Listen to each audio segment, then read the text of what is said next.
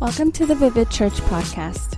Wherever you're listening from today, it's our hope that this message would help you reflect the light of Jesus' life for all to see. Now, here's Pastor Justin Reimer. Well, everybody, it's great to see you today. And before we look to the Word, I wonder if you'd join me. We're going to pray for a couple of needs. Is that cool? See, every week when we gather, we want to be honoring to God, certainly in the way we worship, the way we look to the Word. But one of the ways we honor God is by trusting Him with our needs. Isn't that cool? Is that we can trust God with what we have need for, and to God, that sounds like honor. Like when we ask God for something, it doesn't sound like a lack of gratitude. It actually sounds like honor. He goes, this is the way you show me that you trust me. Just keep on trusting me and continue to have dependence. So we're going to bring a couple of needs to God today. In fact, we have cards, and on the way out today, maybe you say it's a little connect card. On one side it says praise, on the other side it says prayer. And there are people every week who are filling out needs for like prayer needs they have that we can continue to press in and pray together. And then other people who are putting needs of praise, like, hey, I just got to give God a shout out.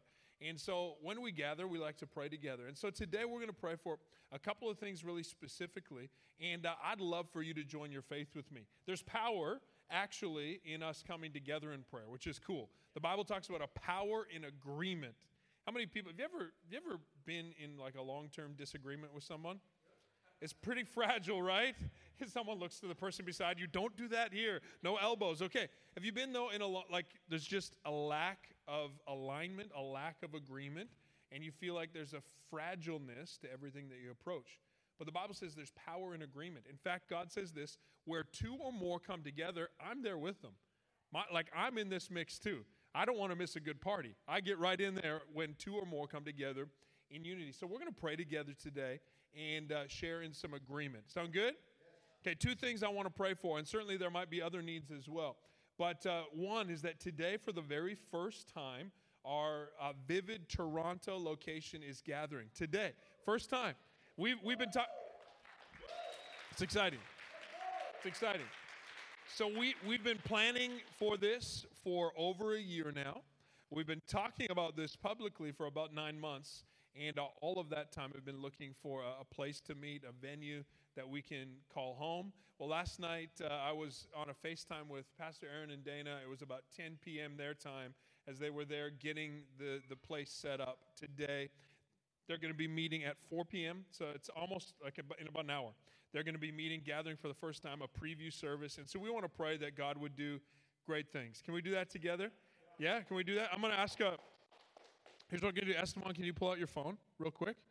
Why don't we just take a little video, and you can send this to Pastor Aaron. And everyone in the room, if you would, stand up with me. Get up on your feet. We're just going to extend a hand over this way towards this phone. It's kind of a unity moment. Hey, we've had Pastor Aaron and Dana here. We've prayed for them. We've been there to pray. We're going to keep on being people of prayer. But today we just want to take a moment and pray together for the establishment, the beginning of great things in Toronto. Can we do that? Now, this would be a weird video. Listen, it's a weird video if it's just my voice in the background and everyone doing this.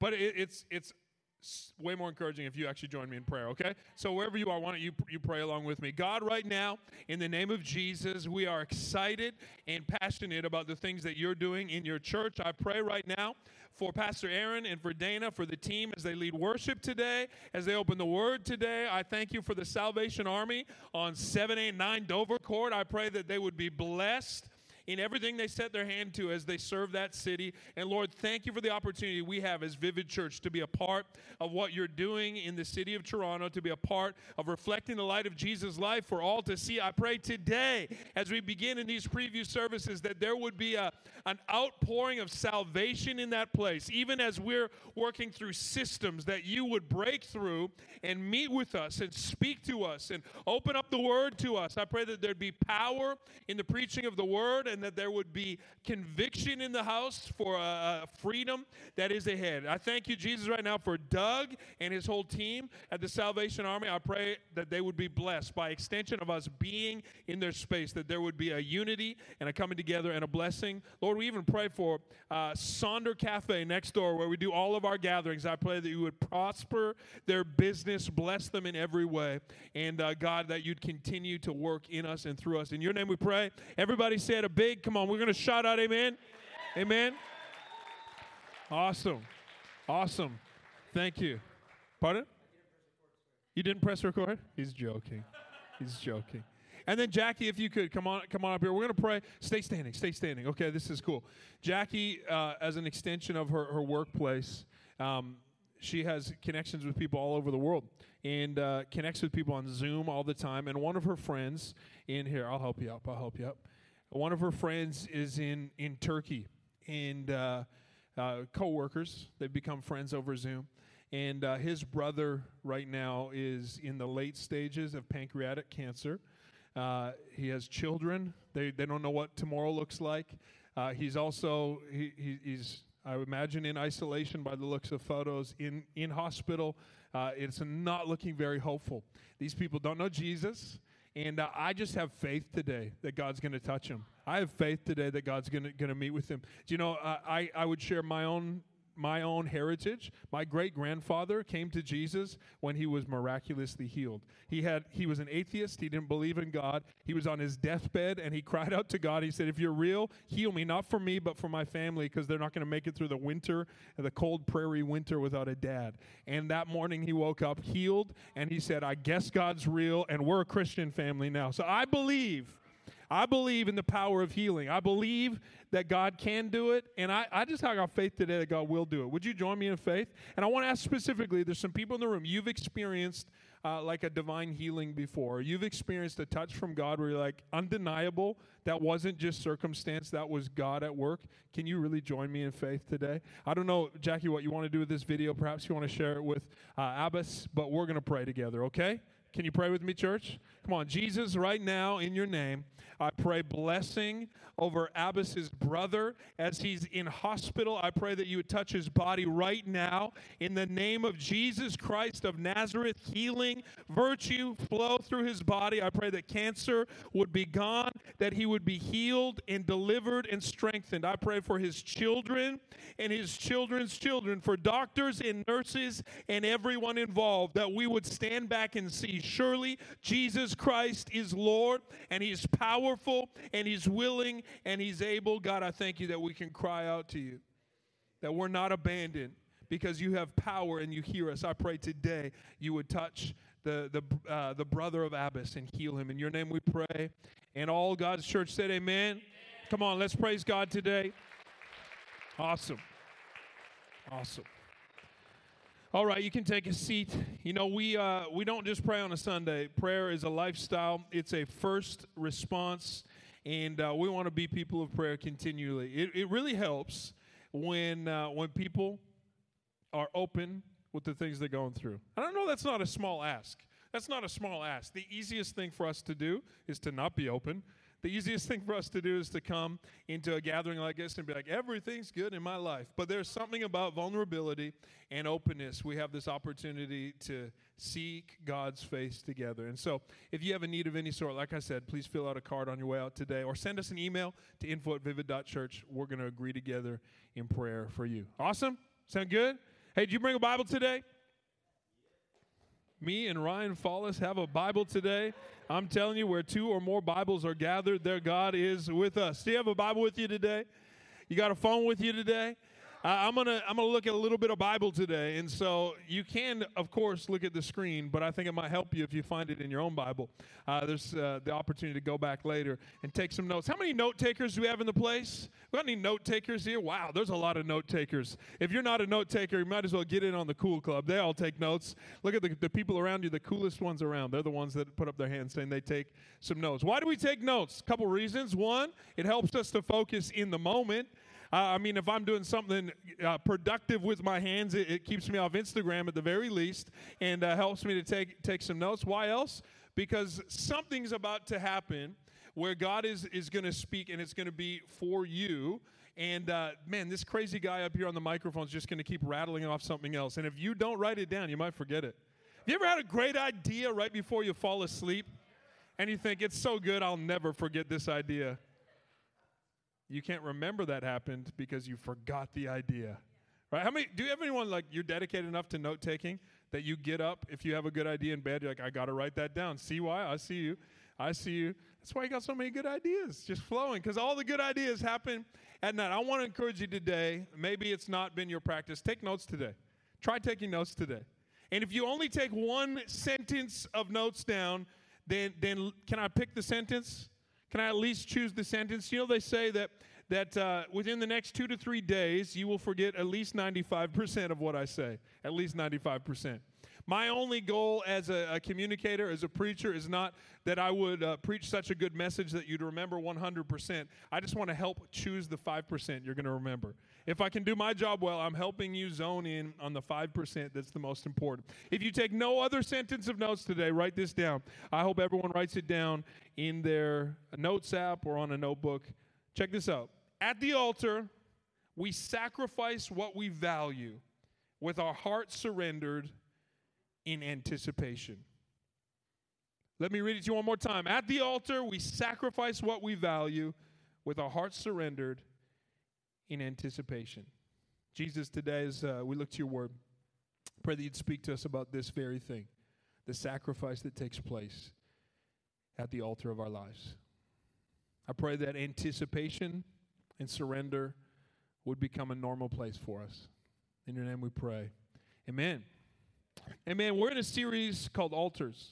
Altars, this symbol used in Scripture some 433 different times when the writers of Scripture talk about an altar.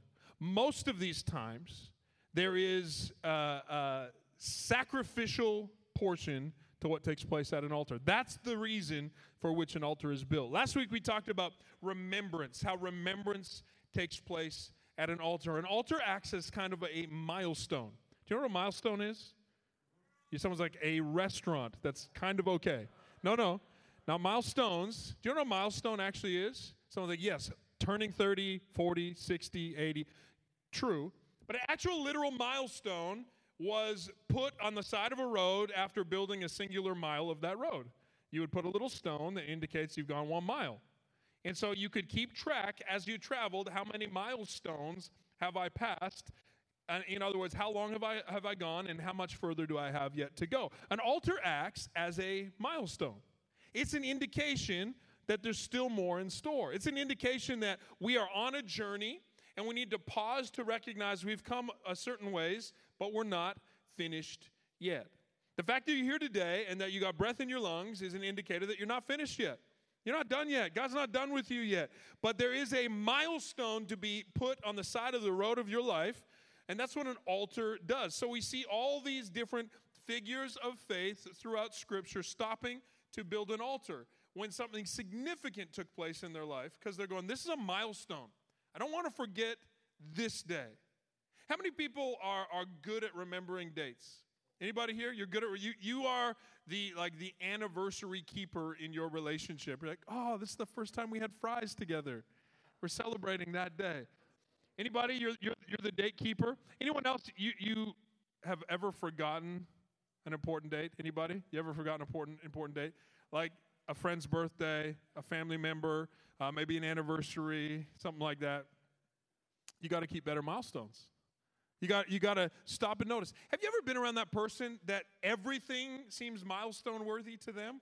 Like, oh, we got to take this in, and they have to stop and they have to take a picture of everything. Yeah, good for them. Good for them. Good for them. It'd be easy to teach. They're stopping to enact this process of building a little altar. I never want to forget this moment. I'm going to remember this moment. One could argue that they perhaps remember every moment equally, and so maybe they're missing some of the emphasis of how important that milestone is, but they're doing something to remember. Second thing that happens at an altar is what we want to talk about today. It's sacrifice. Sacrifice. Most often in Scripture, an altar is built not just because something great happened, but in acknowledgement of that great thing that took place man or a woman of God saying we got to stop and honor God by letting go of what we value, surrendering to God, and saying thank you. There are all different types of sacrifices in Scripture. There's talk of like a sacrifice of thanksgiving. When you say, hey, I just want everybody to know, God and everyone around me, I'm so thankful for what God has done. There's a sacrifice made for guilt. I just want to acknowledge before God and everyone else, I'm not perfect. I've made some mistakes, but I'm repenting today. There's a sacrifice of fellowship. It's just like, hey, I just want to be nearer to God. I just want us to be tight. And so I want to do a little part to make a step and make a move towards Him. What happens at an altar is not just remembrance and sacrifice, but because of those two things playing together, there's intimacy. There's a meeting with God that takes place. And so you see all these incredible breakthroughs in the lives of people in Scripture. I've experienced them in my own life, those moments where you go, I'm never going to forget what God has done. I'm surrendering in response to it, and then you meet with God in a special way. It's like you lay down the barriers that get in the way, lay down the distractions, and you meet with God. And in that meeting, there is revelation for what comes next. You see, if you want to look a little bit at the cheat sheet, that's what we're talking about these weeks. We talked about remembrance last week. Today we're talking about surrender. Next week, I would be willing to venture we're going to talk about intimacy with God. And then the last week of this month, we're going to talk about revelation, God's will, an opening up of His will in our lives for our future. If you remember last week, you looked at Romans 12, 1 and 2. You could turn there if you want in your Bible. You could jot down that note where it says this: I urge you, therefore, brothers and sisters, this is for all of us, in view of God's mercy, that's the remembrance piece. Offer your bodies as a living sacrifice, holy and pleasing to God. That's the sacrifice piece. Like, man, when I look at how good the Lord's been my whole life, I just want to honor Him with my life. I don't want to be inauthentic. I don't want to be someone who's just religious and checking boxes of good deeds. I want to offer my whole life as a sacrifice. It says this is a spiritual act of worship. It's true, proper, acceptable. God meets with you there. Because then you'll be able to test and approve what God's will is, His good, pleasing, and perfect will. When we make a sacrifice in our life, when we come to the altar of our life, we have an opening up of our eyes to revelation. But like I said, today we're talking about sacrifice. Most specifically, for those note takers, you already wrote it down. At the altar, we sacrifice what we value with our heart surrendered in anticipation. At the altar, we sacrifice. At the altar, we make a sacrifice. It would be wild for me to say, hey, let's build an altar as a church. We're not going to stack rocks up. But let's build an altar. Let's metaphorically stop and pause and consider the goodness of God. And it's just party time. It's just happy time. And then not also say, hey, we got to surrender something to the Lord. We have to sacrifice. Because at the altar, we sacrifice. And the thing about sacrifice is that it's a death to something. It's a letting go of something. It's kind of a crazy thing to talk about in a group setting right now, but when was the last time that you sacrificed? When was the last time that you said no to something that you wanted to say yes to? When was the last time you said, I value something else more than this thing that I really value? It might be that you sacrificed some time for a person who needed it. And you go, man, I really actually valued my time, but I love this relationship more. It might be that you sacrificed some finance for a need that you had. You go, man, I like my money, but I needed this thing, and so I made a value-based decision. When we sacrifice at the altar, we're making a value-based decision saying my relationship with God has preeminence over this thing that I place value on. This arbitrary thing that I'm holding so close, I'm letting go of this, putting it to death. The great thing about sacrifice is throughout Scripture we see most often in the Old Testament a sacrifice is death to a particular type of animal. Now that you can just kind of do away with because in Jesus there is a fulfillment of that sacrifice, okay? So at that point in time before Jesus, God just said this: when you sin, it costs something. Like sin actually has a price tag attached to it. God doesn't just wink at sin and go, oh, that was cute. I love you enough. And contrary to popular opinion, where people might say, well, God's just, if he's so loving, he's just going to smile at everyone all the time and just kind of, pat everyone on the head, and his love will conquer all things. Well, sin has a price. Because the price is actually bloodshed.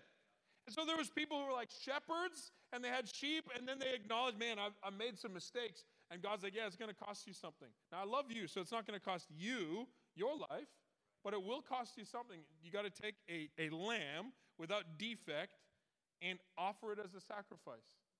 Slaughter it, let it be consumed with fire. Some may think, well, that's just so crazy. It is kind of crazy. You know what's crazier, though?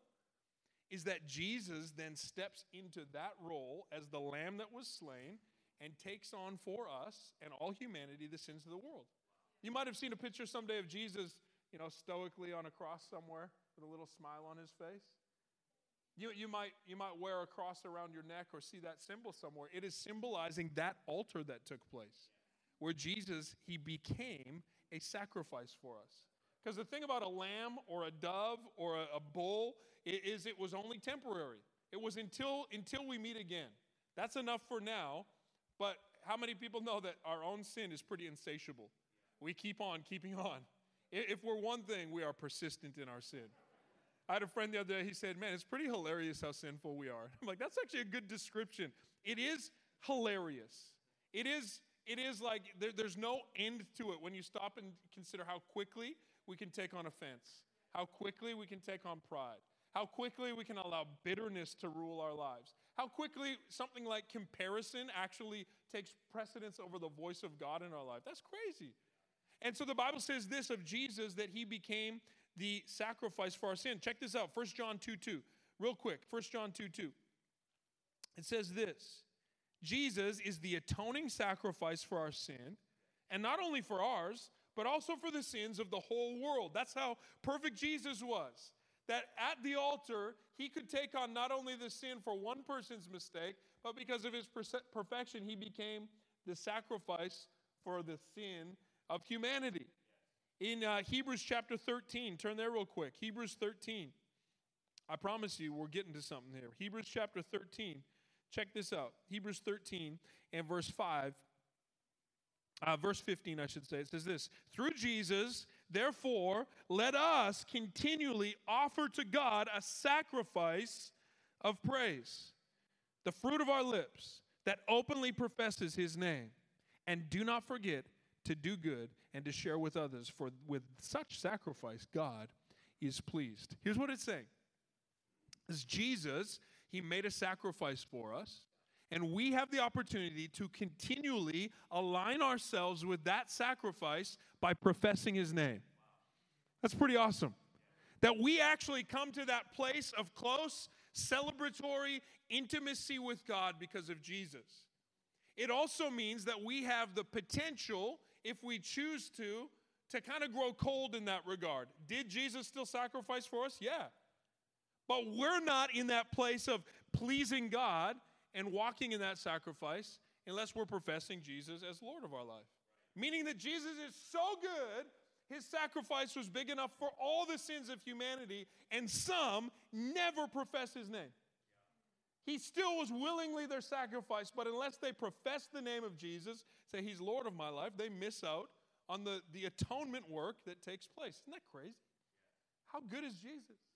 At the altar we sacrifice. I have to highlight the imagery that took place in the Old Testament, or else the emphasis kind of is missed on what Jesus did.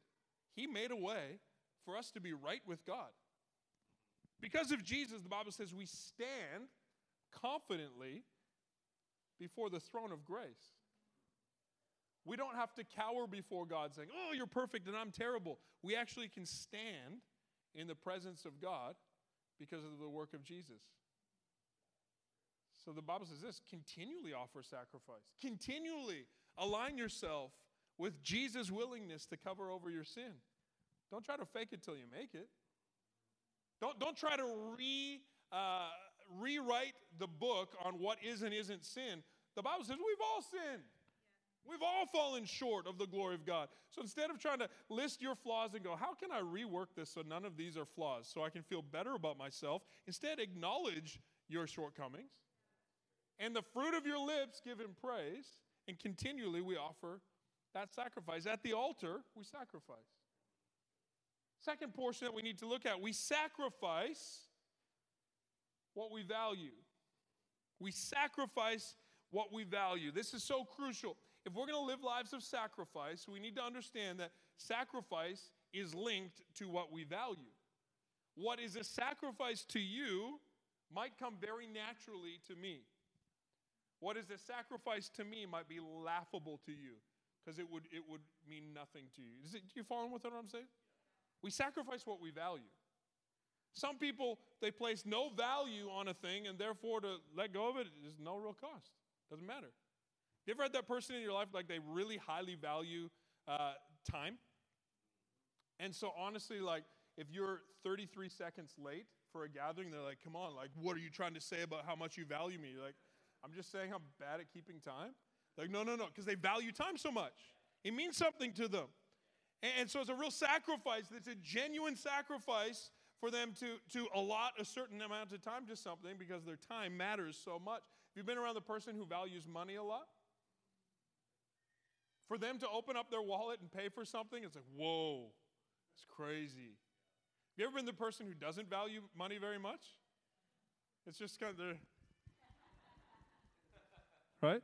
They got no problem, but yeah, no problem. I'll tap. My turn. Always my turn. I'm good.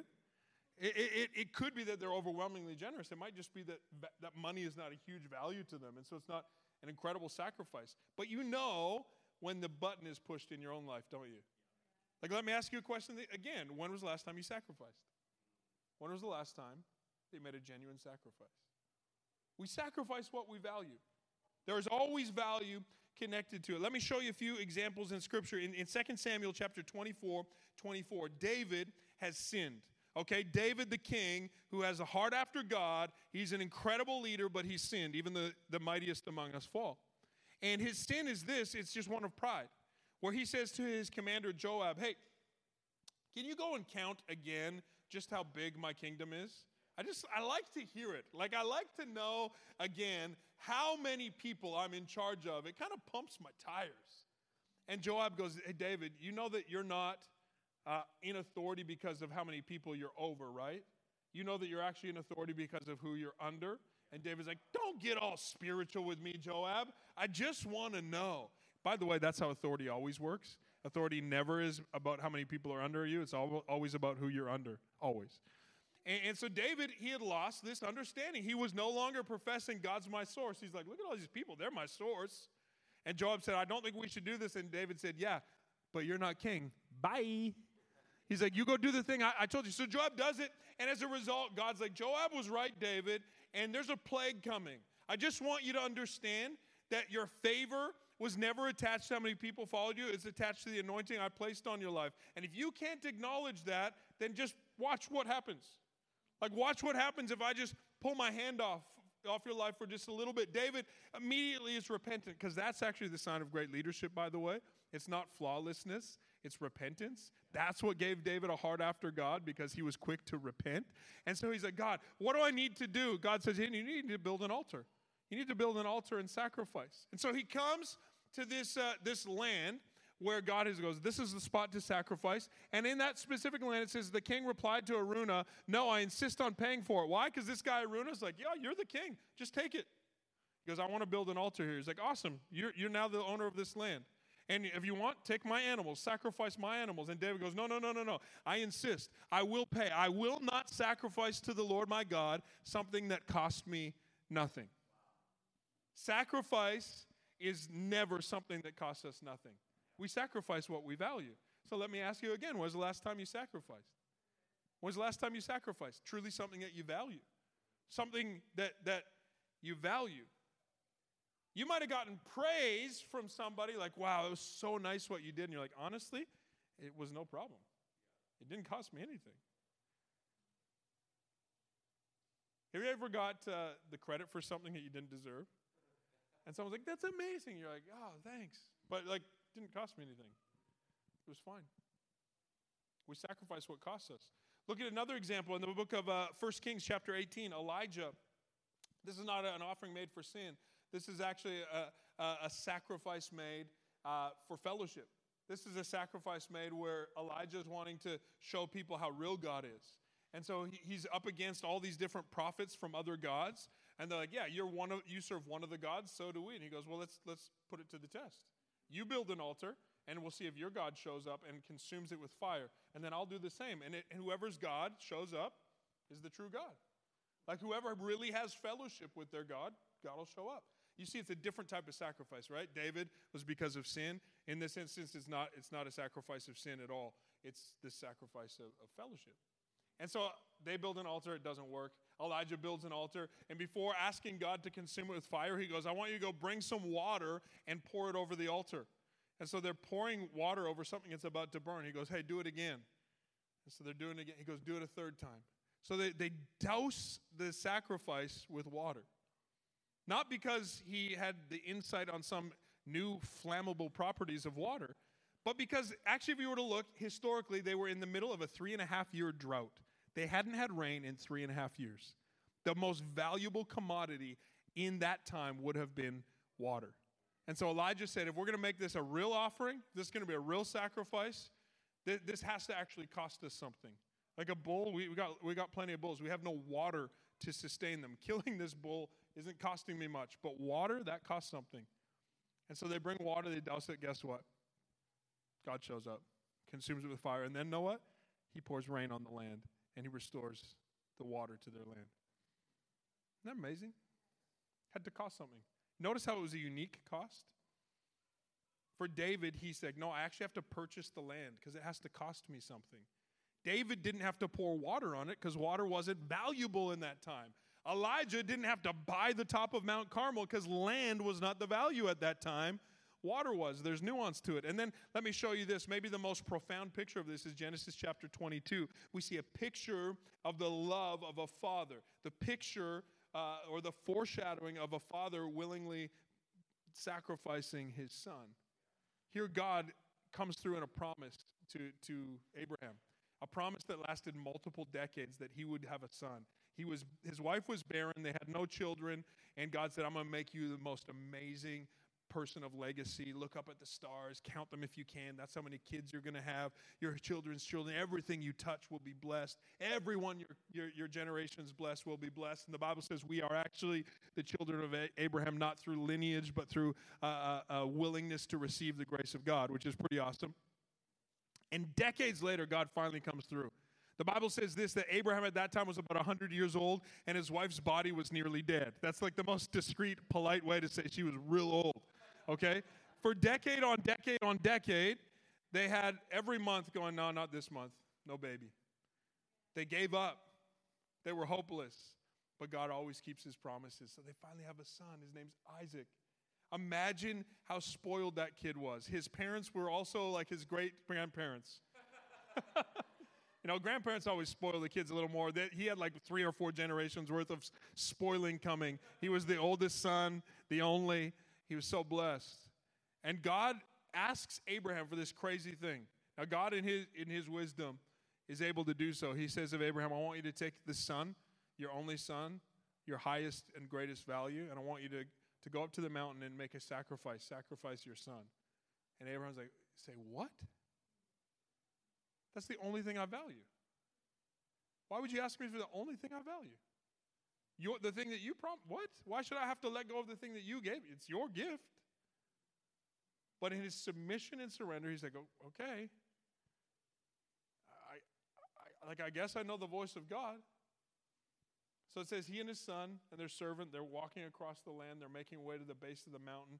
At the base of the mountain, the servant's like, okay, so I see the wood. That's going to be good and come in handy for building an altar. See, you brought some fire. That's great because we don't have matches. So they brought like a torch or a flint maybe. That's going to be helpful. See, you got a knife. That's going to help. Hey, where's the sacrifice? And Abraham's kind of like, yeah, don't worry about it. God will provide. And they make their way up the mountain on a long, awkward time. Like, it's already got to kind of be awkward when your dad's over 100, right? Communication might not be, hey, Dad, what are you thinking? What? I just asked what you're thinking. What?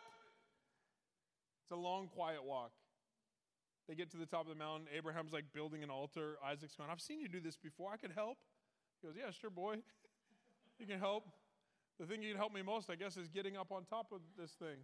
And I was like, okay, Dad. It's a wild story. It says that Abraham is like you're going to actually make me do this, eh? And so he gets out, and then God sends an angel. He's like, don't touch the boy. I get it. You trust me. You're thankful. You love me. He goes, look over there in the bush. And they look over, and there's a ram stuck in a thicket. And he goes, that's what you need to sacrifice. And then it says, from that time on, it was said, on the mountain of the Lord, he will provide. God provides. You just need to see, the point I'm trying to make is that there's a different connected value to each of these sacrifices because we can only sacrifice what we value. Imagine in the life of David, he sinned, and God's like, you've sinned. You need to make a sacrifice. He's like, all right, bring me my son. It's like, no, that's not what this story's about. Or in Elijah's case, if he's like, let me buy the mountain, and God's like, no, water is what you value right now. Or in Abraham's case, he's like, I know what I'll do. I'll just pour water on my son. God's like, no, I want you to offer what you value. So we can only sacrifice what we value. Let me ask you again, when was the last time you sacrificed? Truly. Number 3, we value with our heart. What we value is connected to our heart, isn't it? It's connected to our passions. It's connected to our care. Have you ever heard the saying, do you know the value of $1? You know, that person, they finally learned the value of $1. The truth is, $1 has a different value for every person. There's an objective value that it's worth, a couple of American cents. That's what our dollar is set at. It's objectively. But subjectively, there is different value to $1. $1 means different things to different people. And it isn't just based on how much you have. It's based on the condition of your heart. Just different values. That's the easiest thing to look at value because it's money, but it's not the only thing that we value. Like for some, we value control a lot. And so to give up control in any aspect of our life is the most profound act of sacrifice that we've made. For some, we value freedom a lot. And so to give up even like the schedule of our life, it's like a huge sacrifice. It's why people talk about marriage and they're like, marriage is hard. It's not because everyone experiences the same thing in marriage, but everyone, if they're going to have a good marriage, has to experience a measure of sacrifice. And guess what? It's continuous. Sacrifice doesn't happen on your wedding day when you say, I do. It happens every single day when you say, I keep on doing. We sacrifice only what we value. So maybe the best way we could answer the question of when we last made a significant sacrifice is asking ourselves the question, what do we value? What do we value? When was the last time you made a sacrifice? I'm not saying when was the last time you gave to some sort of charitable cause, necessarily. I'm not saying when was the last time you got up early to go serve somebody else, necessarily. It has to be linked to what you value. In fact, Jesus put it this way in Matthew chapter 6, in verse 21. He says, where your treasure is, there your heart will follow also. There's actual heart connected to our treasure, to our value. How many sports fans in the room? Any sports fans? Come on, a couple sports fans. And are you a fan of the sport or also like a team within the sport? Just shout it out. You have a team that you follow? Anybody? You got a team? Your team? Okay. It's amazing. I love talking with sports fans because sports fans have this ability to overvalue the commodities of their own team. You know what I'm talking about? The sports fans in the room you're following. You're like, they overvalue. They're like, but this conversation's happened. You've been in it. We're like, I can't stand that player. I don't want him anymore. But if one of the other teams would give up all of their good players for this one bad player, then it would be great to trade them. There's this weird value put on. You can't have it both ways. Right now, my family and I, we have, with all the kids, we have a fantasy basketball league ongoing. And so we have the NBA league. We've all selected players. We're following their stats, and you make predictions based on what their stats will be. And I love talking trades with my kids. They're always talking trades like, so Dad, what if? And they put together some of the worst trade options you've ever heard of.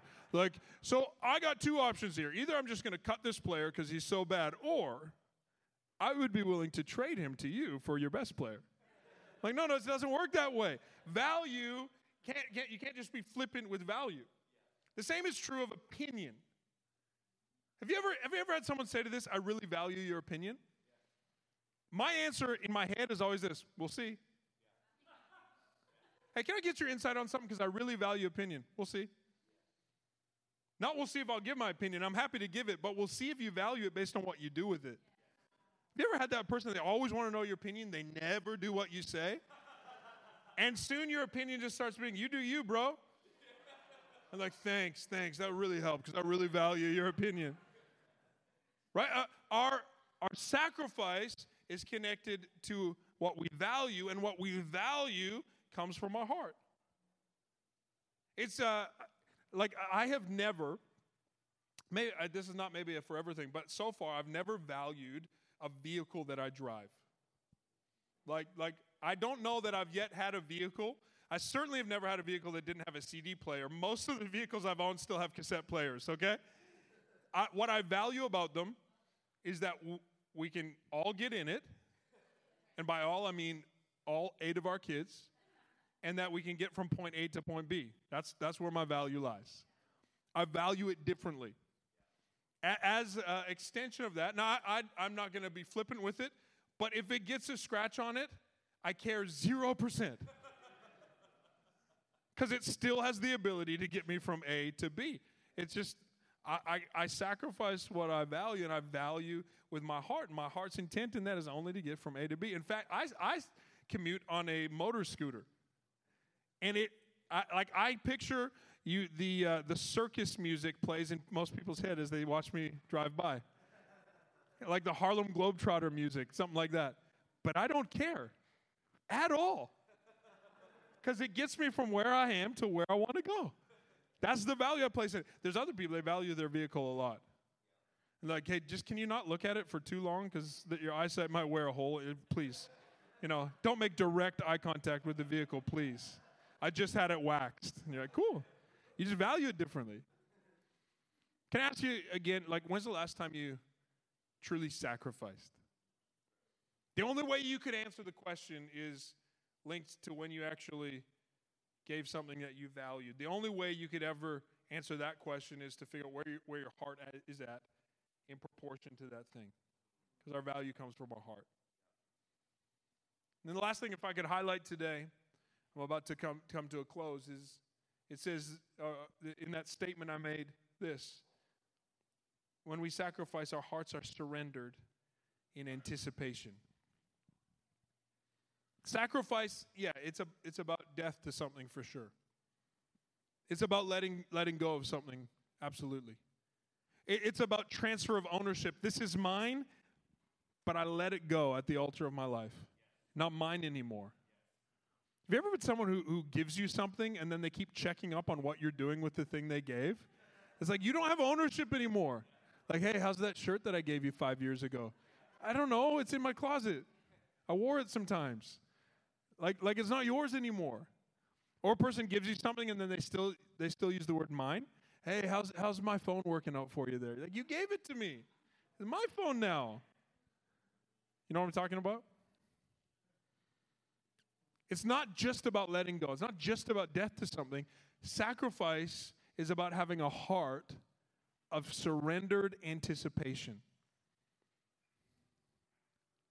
Like if the answer to the question, when's the last time you sacrificed, you're having a hard time thinking of it, for your sake, I hope that it's soon. I hope there's a sacrifice just on the horizon. Because when we sacrifice, we are embracing a posture of surrendered anticipation. Look what it says in Psalm chapter 5. Psalm chapter 5 and verse 3. I'll get there. So you got an electronic Bible. You better be able to get there faster than me. Psalm chapter 5 and verse 3. I love this. It says, in the morning, Lord, you hear my voice. In the morning, I lay my requests before you, and I wait expectantly. Expectation. I lay my request. I sacrifice to you the ability to know exactly what the future holds. Because I don't know what the future holds, but I know you hold my future. And so I'm laying my request before you. And then I'm waiting and watching expectantly. When was the last time you surrendered? When was the last time you sacrificed? It's always going to be connected to what you value. But you can only really have anticipatory hope if you surrender for the right things. Because for some, you're like, oh man, I've sacrificed big time. I sacrificed for this friend who's just driving me crazy. And they kept driving me crazy.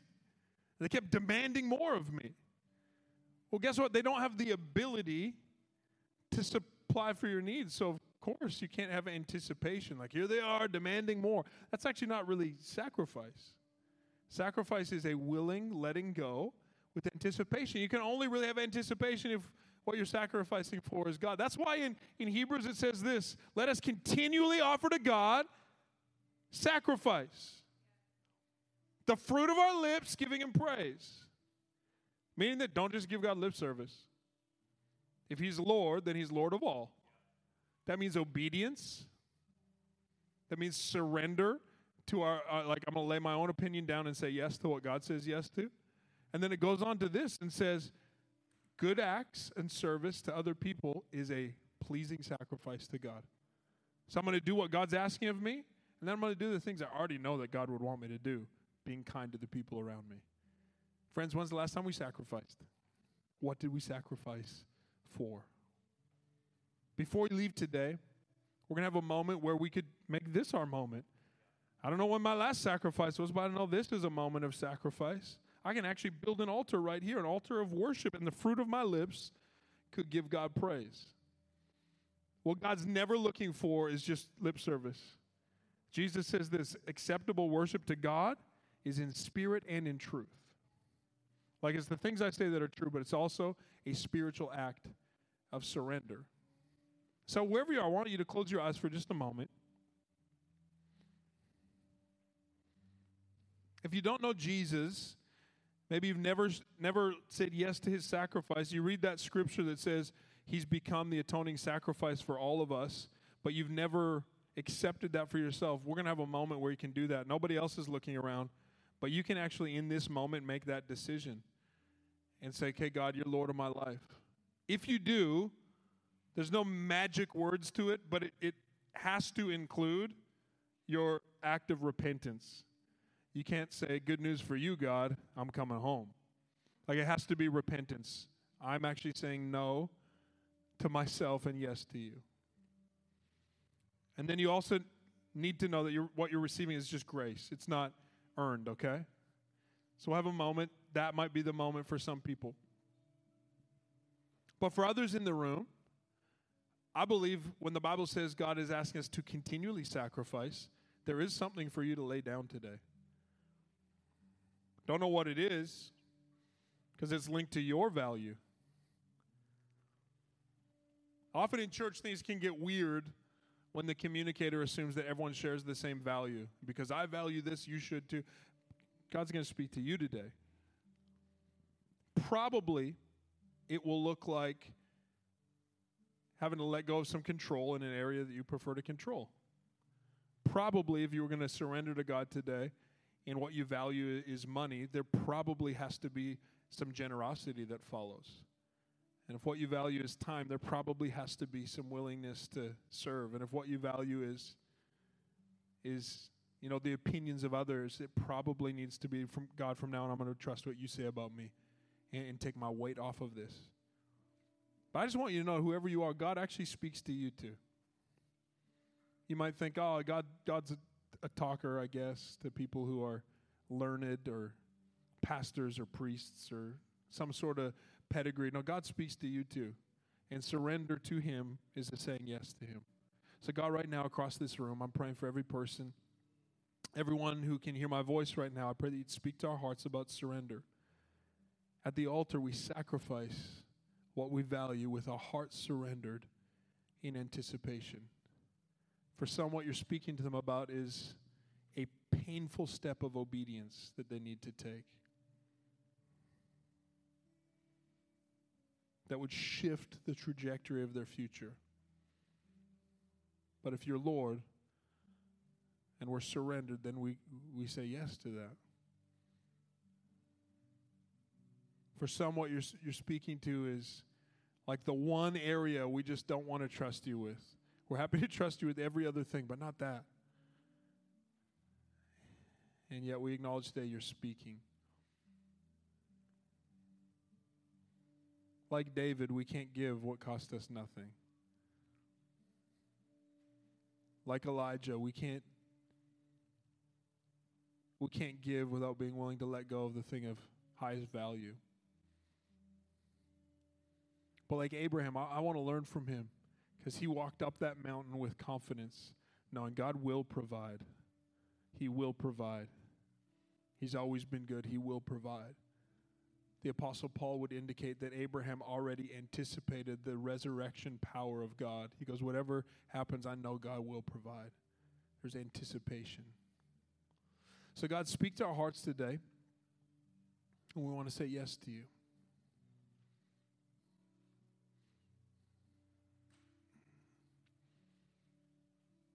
And if you feel like God's speaking to you, the band's going to lead in this simple chorus we sang before. And if you feel like, yeah, I'm ready now. God's speaking to me. I'm actually doing something with it. I will encourage you as they lead. You can stand to your feet. The words are really simple. I surrender. I surrender because I want to know you more. Like I want the intimate connection that comes on the other side of sacrifice. So as God's speaking to you, you could make this your own moment of worship, your own moment of surrender. The thing is, no one's going to come check up on you and say, well, so did you sacrifice the thing you said you would? But there's some accountability that comes from God's Spirit. He's speaking to you right now. So if you're saying yes to him, then let's make this a moment of worship. And I surrender. I surrender. I want to know you more. I want to know you more. I surrender. I surrender. I want to know you more. I want to know you more. And I surrender. I surrender. I want to know you more. I want to know you more. I surrender. I surrender. I want to know you more. I want to know you more. Like a rushing wind, Jesus, breathe within. Lord, have your way. Lord, have your way in me. Like a mighty wind, stir within my soul. Lord, have your way. Lord,